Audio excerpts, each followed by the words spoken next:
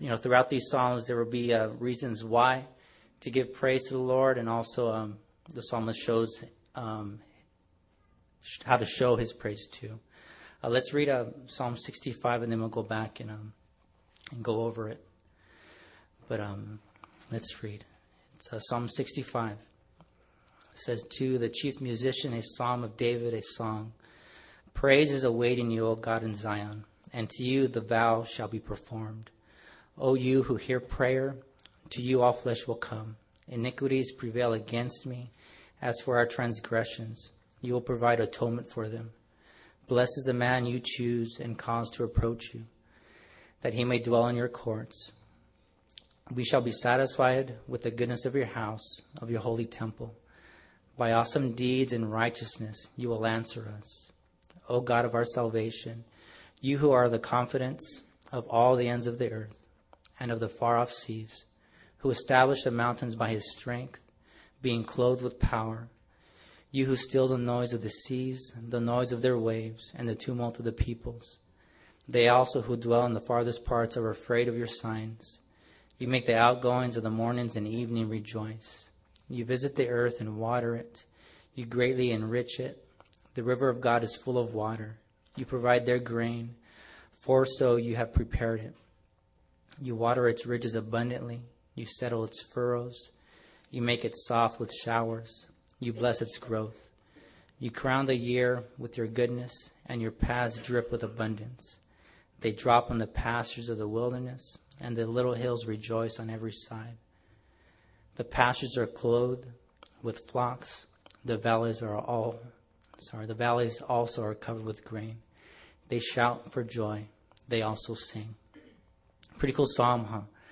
In verses 1 through 3, the psalmist gives us one characteristic of praise, or better yet, how we can express our praise to the Lord.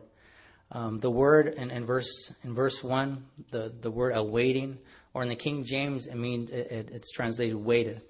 In the Hebrew, it means a stillness, silently, and a quiet trust. I thought that was pretty cool. Me being somewhat of a quiet person, I can dig this. Usually, praise is more commonly connected with with worship or some other type of verbal expression, but not here. Being still, waiting for the Lord, being quiet, is an expression of praise. How many times we have wanted to go before the Lord in our plans? I say our plans, but really, whose plans are they? They're His plans, right? They're His plans for our life. How hard is it today to just be still and wait for the Lord's voice to say, go ahead, or all right, you have the green light, you can do this now. Usually, it's like, we're at a stoplight, in this Christian life, just tapping our feet, looking at our watch, so impatiently to go forward, with the things we want to do. God wants to bless us so much in this life, especially when we do the things according to His will, His timing. And really, we are the only ones that know whether we're going before the Lord, usually, with our own plans. Kind of weird, but, I picture it like this. I hope I explain myself right. I picture it as a pair of brackets over our life, one here and one here. And we should be somewhere in the middle.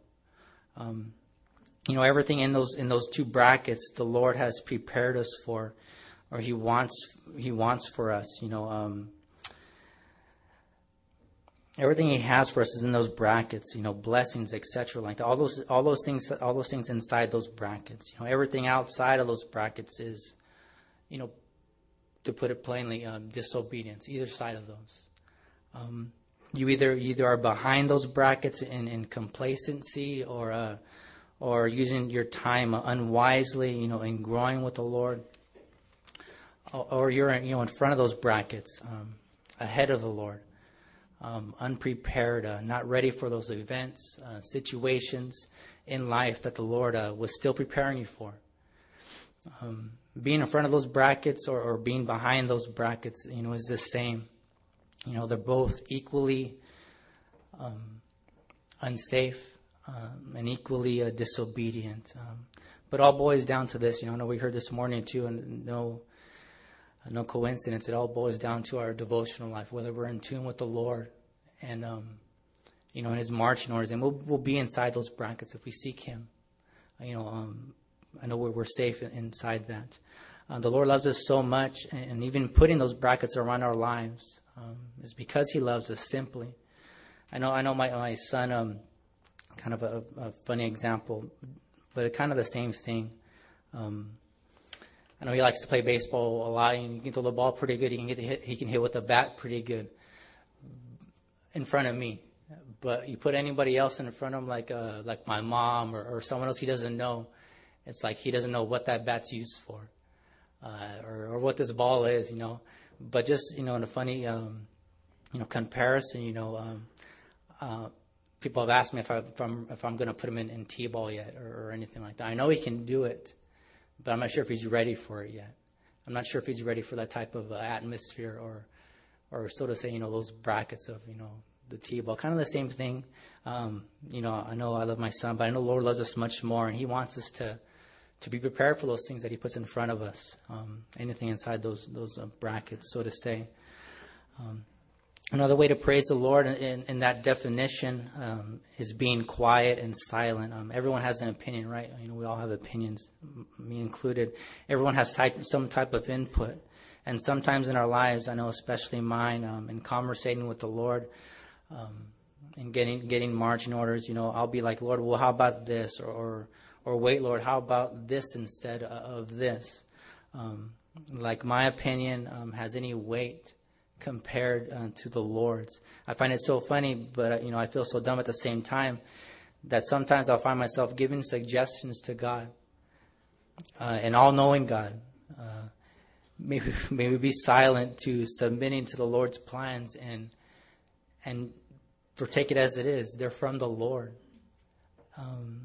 No question about it. Admiring God's creation is another expression of silent praise. Do you guys ever have those times when, words can't express what you feel? There's no words that come out to where you could give any thoughts about what you're feeling. Don't have the words to say to the Lord, thank you, or to praise Him, or to give Him glory. You might see your family, your wife, or your kids, and not have the words to praise Him for what He's done in their lives, or anybody else in your life as well. Another kind of example, I help out with the children's ministry, and Sunday mornings I help out when they sign in. I walk them to the back of the room to where they have their worship back there. No one really likes doing that because everyone sees you walking up here, and it's kind of embarrassing, so to speak. But I wouldn't trade it, I don't think, anymore, because I go back there, I come back, and sometimes I don't look at people. Most of the time I don't, but sometimes I look up and, at that time you guys are worshiping. But sometimes, I catch a glimpse of, people just crying out to the Lord. Tears flowing down and hands lifted up. And, I don't know what they're going through or anything like that, but those times, when you see things like that, that I see. But I know there's other examples too, where you're like, Lord, what's going on? What are you doing here? Or help them, But those words don't really flow out too easy. Just a weird example. But this is a cool quote from Matthew Henry.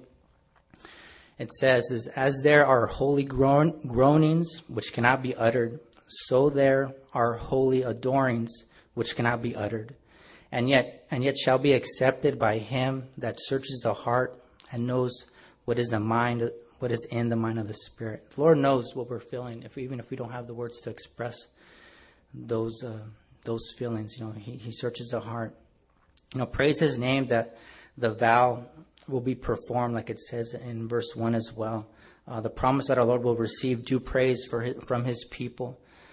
Praising His name that He, the Lord God, hears our prayers, and how all flesh will come before Him. And all our iniquities, all of our transgressions that prevail against them, them being higher than our heads, He provides atonement for them. He covers them. He takes them away. And what other thing What other thing can we praise him for than that? All the things he covers up in our lives, the sins, the love and atonement for our sins, even in our daily failings. He is unwavering in his atonement for them. There's some references for those verses we kind of read right now, verses 1 through 3. It says, Psalm 56:12. It says, vows made to you are binding upon me. O God, I will render praises to you. Psalm 145:18. It says, the Lord is near to all who call upon him, to all who call upon him in truth. Isaiah 1:18. It says, come now and let us reason together, says the Lord. Though your sins are like scarlet, they shall be as white as snow. Though they are red as like crimson, they shall be as wool. And also Isaiah 1:19, it says, if you are willing and obedient, you shall eat the good of the land. Let's read over verses 4 through 8 real quick over again. 4 through 8 of Psalm 65. It says, blessed is the man you choose and cause to approach you, that he may dwell in your courts. We shall be satisfied with the goodness of your house, of your holy temple. By awesome deeds and righteousness you will answer us, O God of our salvation, you who are the confidence of all the ends of the earth and of the far-off seas, who established the mountains by his strength, being clothed with power. You who still the noise of the seas, the noise of the waves, and the tumult of the peoples. They also who dwell in the farthest parts are afraid of your signs. You make the outgoings of the mornings and evenings rejoice. We are blessed that we are chosen before the foundations of the world by the Lord God Almighty. We are blessed that we can approach him, blessed that we can dwell in his courts, not in our works or standing or our own standing, but in him, the work of Jesus Christ on the cross, and simply that word satisfied in verse 4 always jumps out at me sometimes. Is that enough? Is Jesus Christ enough? Is the Lord Jesus Christ and the work of the cross enough? All of his awesome deeds of righteousness. That word awesome also means a terrible or fearful deeds. When you see the Lord move in your life around you and take control, when you know it's him moving people and bringing people into your path, as we'll see later, providing like no other human being can in this world for us. All of those proofs of him, the Lord being all that we need, are we satisfied with him and him only? Is he our confidence? Not too long ago, I got that question asked of me. Can you really say that if everyone was taken away from your life, wife, kids, so on and so forth, can you honestly say that the Lord would be enough? And it was a serious question that was directed to me. And what could I say? I said yes, of course, without a doubt. I think the Lord would be enough for me. If I'm ever tested in that area of the Lord being enough, I pray that that you as well. Not that it wouldn't be hard, not that we wouldn't go through it in tough times in that time that we were tested in, but that we would stand on that truth, that he would be enough, that we would have that in our hearts, that he is everything that we will ever need, and continue serving him. Our God is clothed with power and majesty, like it says. He established the mountains by his strength. And in comparison, our strength is established in him. Our foundation is in his strength.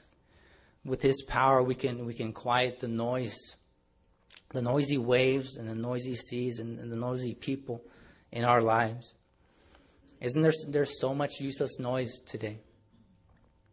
So much stuff people want to talk about that is of little worth or no meaning.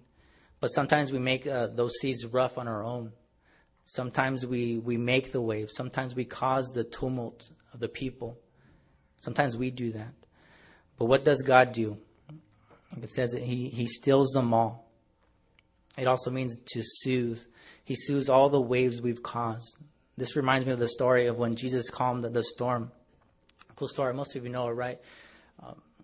It has many applications, but it definitely shows us how the Lord can still the storm.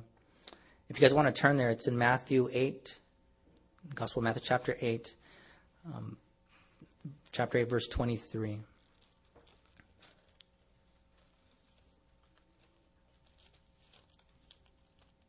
Just read it real quick and go back.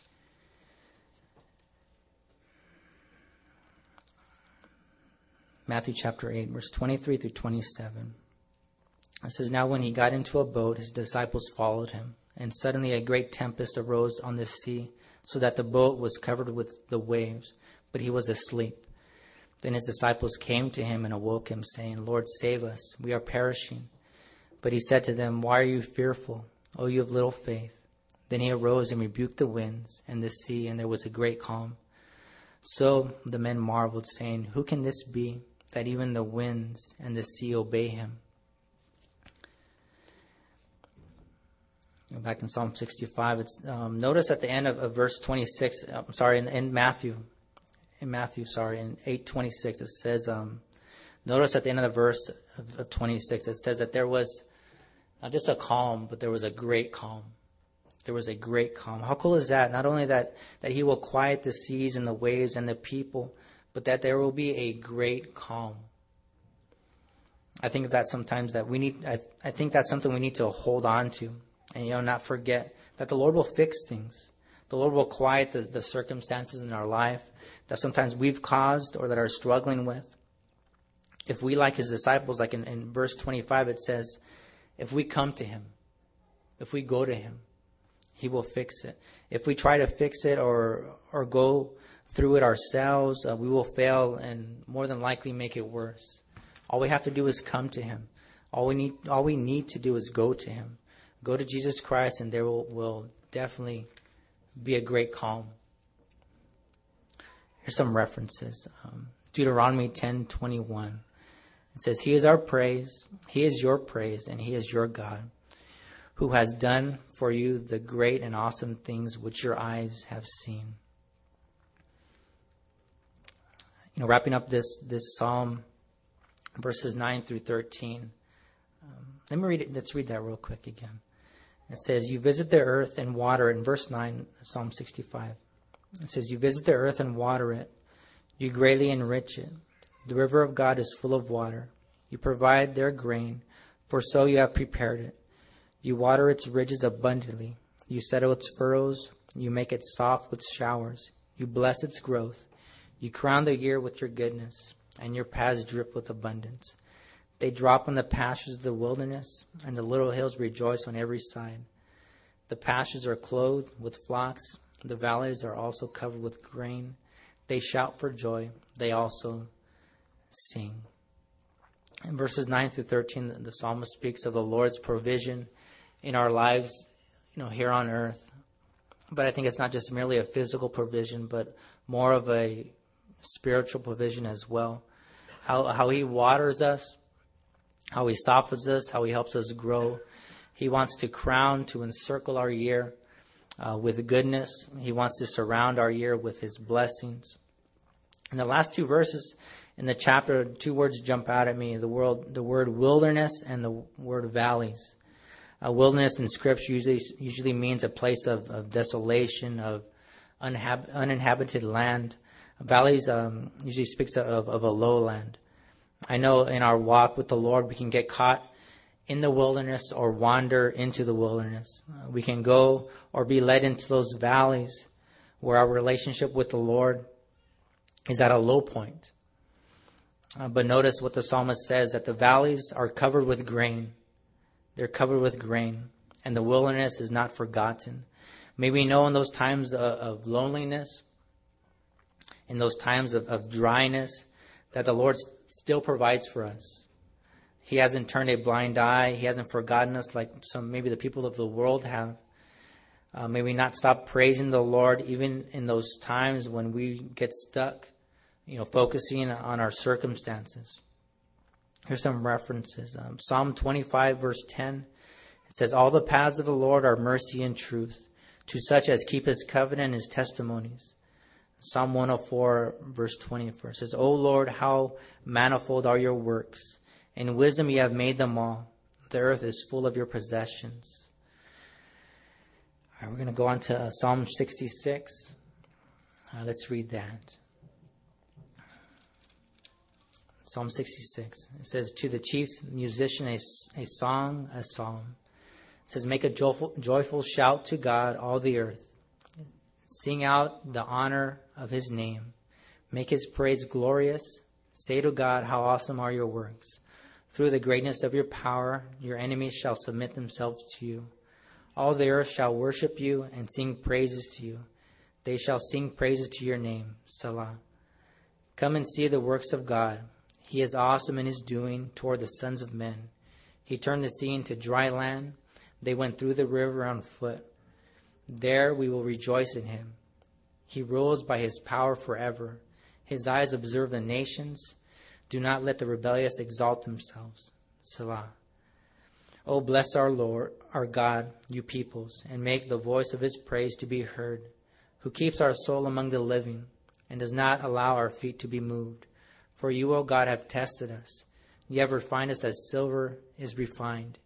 You brought us into the net. You laid affliction on our backs. You have caused men to ride over our heads. We went through fire and through water, but you brought us out to rich fulfillment. I will go into your house with burnt offerings. I will pay you my vows, which my lips have uttered, and my mouth has spoken when I was in trouble. I will offer you burnt sacrifices of fat animals. With the sweet aroma of rams, I will offer bulls with goats. Selah. Come and hear, all you who fear God, and I will declare what he has done for my soul. I cried to him with my mouth, and he was extolled with my tongue. If I regard iniquity in my heart, the Lord will not hear. But certainly God has heard me. He has attended to the voice of my prayer. Blessed be God, who has not turned away my prayer, nor his mercy from me. Another good psalm. In this psalm, if you notice, it's divided into more or less two parts. In this song, as it's called as well, the first 12 verses, we are more or less giving praise to the Lord, as a group. More or less as a group. In the last verses, 13 through 20, it's more of a personal, individual praising of the Lord. The words "I" and "me" kind of give it away in the last verses. It's cool how the Lord has made us so different, right? You look around the room right now, we're all pretty different. Not so much on the outside, but also on the inside. Physically, emotionally, in many ways so different. It's awesome how the Lord provides the different ways or different types of praising him as well. In the first psalm, in Psalm 65, there was a silent praise, a stillness praise. But in this psalm, he wants you to let it out.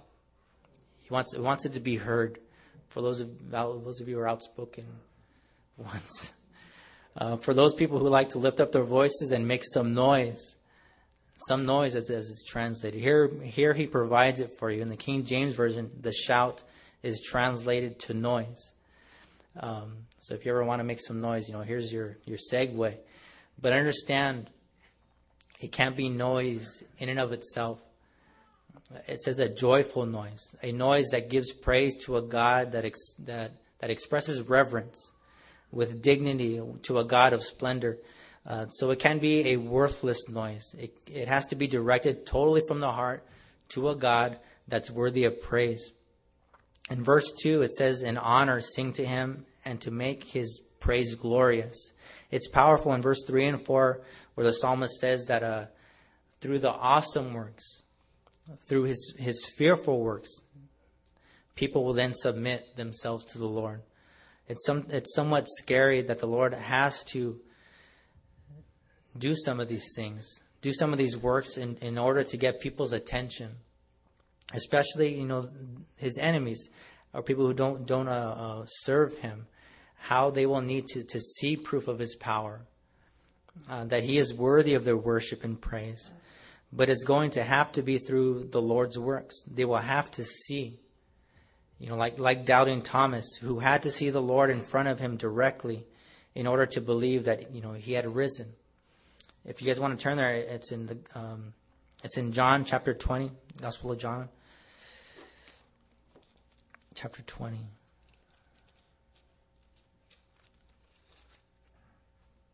chapter 20, verse 25. We'll just read that.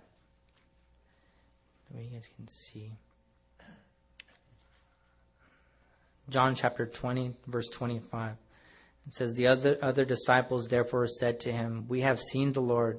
So he said to them, unless I see in his hands the print of the nails, and put my finger into the print of the nails, and put my hand into his side, I will not believe. Then he said to Thomas, reach your finger here and look at my, verse 27. It was skipped down a little bit.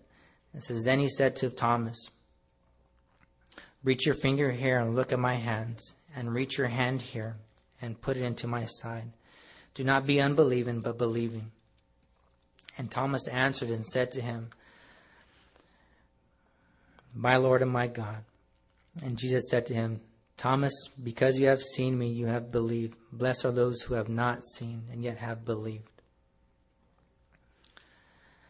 The Lord's enemies, the unbelievers, will have to see in order to believe. Kind of like the strange truth there. But in the end, they shall give praise, as we all know. Here's some references. Isaiah chapter 2, verse 19. It says, they shall go into the holes of the rocks and into the caves of the earth, from the terror of the Lord and the glory of his majesty, when he arises to shake the earth mightily. Malachi 1:11. It says, for from the rising of the sun, even to its going down, my name shall be great among the Gentiles. In every place incense shall be offered to my name, a pure offering, for my name shall be great among the nations, says Lord of hosts.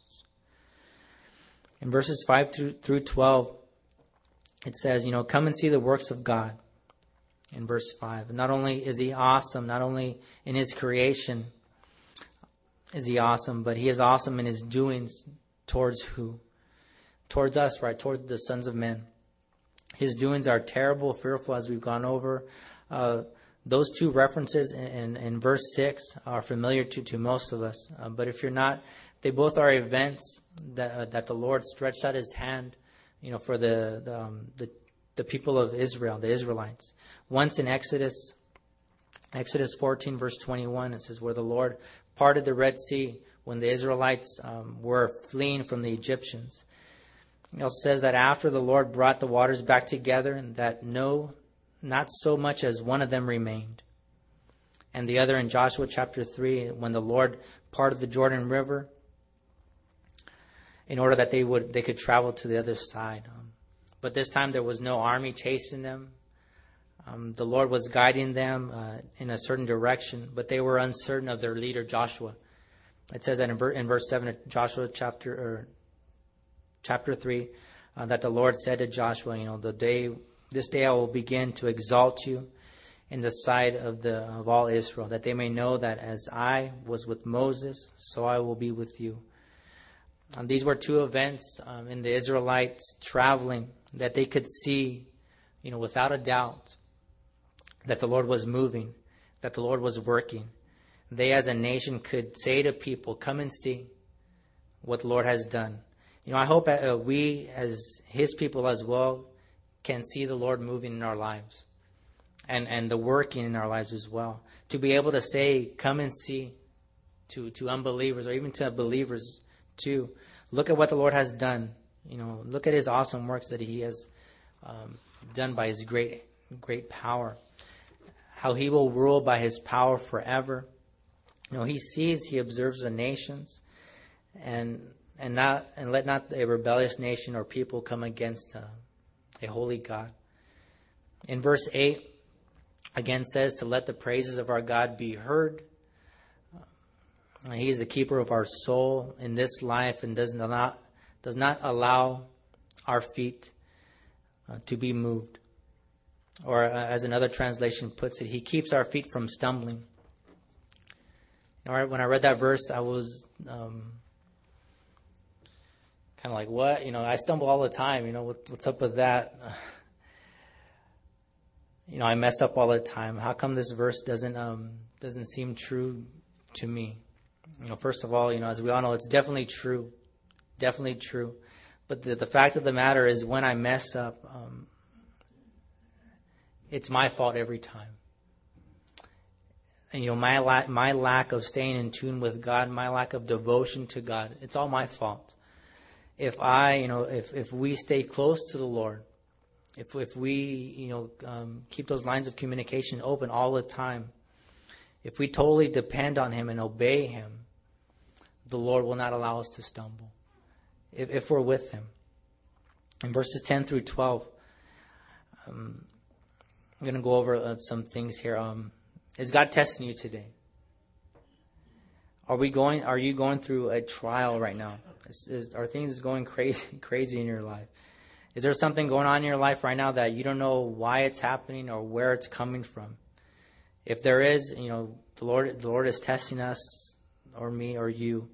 The Lord is always molding and shaping us into, His image. He's always refining us. If we are willing totally. If our eyes are open, if our hearts are open as well. Are we aware of those moments or times of testing that the Lord wants to show us something? Or is He preparing us for something in the future? Are we conscious of that? That everything going on in our lives, all those hard times, it's Him either trying to show us something or prepare us for something. All the people that are trying to hold us down, the pressures from other people coming against us, the fire that we are going through, the water we are trying to cross. There is a promise in verse 12. The word, anyone know it? The word, which word is it? It's in verse 12. The word through, right? We will get through. He will get us through those times of difficulty. Not only through, but as it says, but out to rich fulfillment. Through to rich fulfillment. You guys excited? Maybe not about the trials, right? But maybe just the end result, the rich fulfillment, probably the most excited. I definitely am. Here's some references. In Deuteronomy 8:2, it says, "And you shall remember that the Lord your God led you all the way these 40 years in the wilderness, to humble you and test you, to know what was in your heart, whether you would keep His commandments or not." There's another one, Deuteronomy 13, verse 3. It says, "You shall not listen to the words of that prophet or that dreamer of dreams. For the Lord your God is testing you to know whether you love the Lord your God with all your heart and with all of your soul." Verses 13 through 20 in Psalm 66. This is where the psalm kind of changes from a group type of praise to an individual I, me, praise or devotion. Any promises that you make, vows you make to the Lord in those times of trouble, make sure we keep them. Like it says in verse 13. Any words that your mouth has uttered to the Lord in those times of trouble, make sure you honor them. If we can't keep our vows to our Maker, who can we keep them with? A Lord that loves us, it is better not to make any vows at all than to make vows and not to keep them. I've heard that somewhere. I'm not sure if I was copying some, but I've heard that before. How sometimes we get stuck, in those trials or times of trouble where we kind of say things, flippantly to the Lord, I won't do this anymore, Lord. Or I see this now. I won't do that anymore. We should really take into account what we say to the Lord and strive to keep them. In verse 16, now instead of come and see, like in verse 5, come and see, now it's come and hear. Come and hear what the Lord has done for my soul. I cried to Him, and with my tongue He was extolled or lifted up. Verse 18, let's read verse 18. Kind of a very important verse. It says, "If I regard iniquity in my heart, the Lord will not hear." This is a tough verse, but a very, it's true. If we are dancing with sin, if sin is a partner in our lives, if sin is welcome in our thoughts, if sin has a welcome into these eyes, the Lord will not hear our prayers. How heavy is that? The Lord loves us so much But a holy God cannot compromise in hearing prayers from an unrepentant heart. You know, the fact is true. We are all sinners. It's not if we sin, but if we regard it. If sin is there with us, dwelling with us, comfortably, then the Lord will not hear. He will not hear. But there's a reason why He will not hear.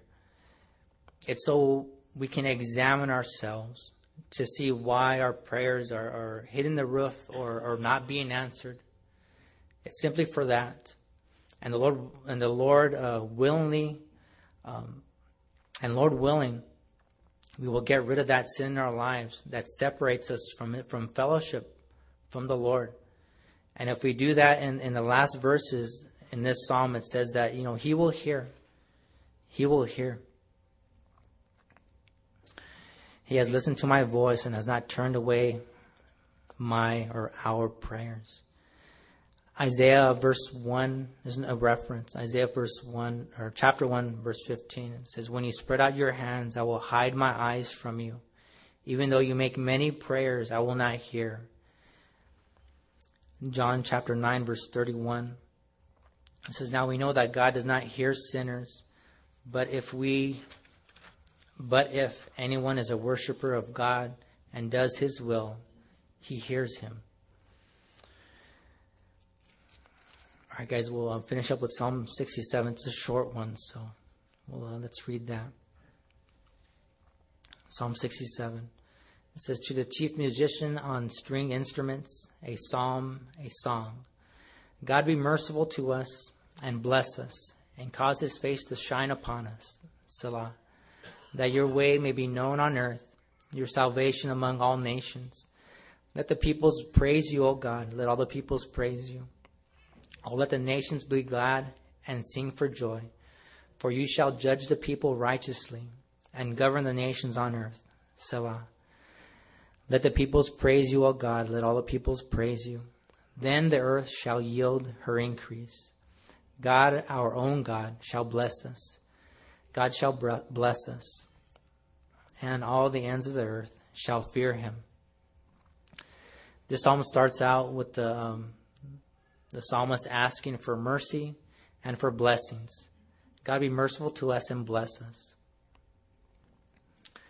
We too at times in our prayers ask for mercy and blessing. Anybody ask for that mercy and blessings?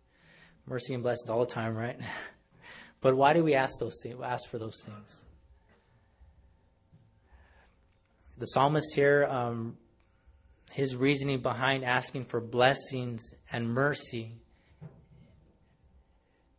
is to be a witness. It says in verse 2, everything that we have in this life as believers should be acknowledged to the Lord. In verse 2 it says that your way may be known on earth and your salvation among the nations. The Lord should get all the credit in order for us to be a witness. In the mercy He has given us, in the blessings He's given us, we should point to the Lord. That the blessings, the mercy is from the Lord to show them how good our God is. And put a desire in their hearts to serve Him as well. You know, if all we talk about the Lord, if all we talk about is the Lord, there will eventually be an influence on their lives. If we constantly, you know, all the things we have, it's from the Lord. It's from the Lord. The mercy that we have, it's from the Lord.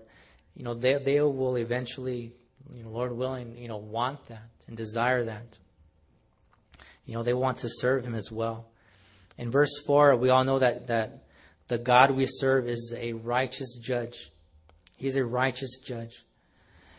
Who else would we want in charge of that than the loving God that we serve? He will judge righteously, you know, all the people of the land. And in verse 6, this earth will yield her increase.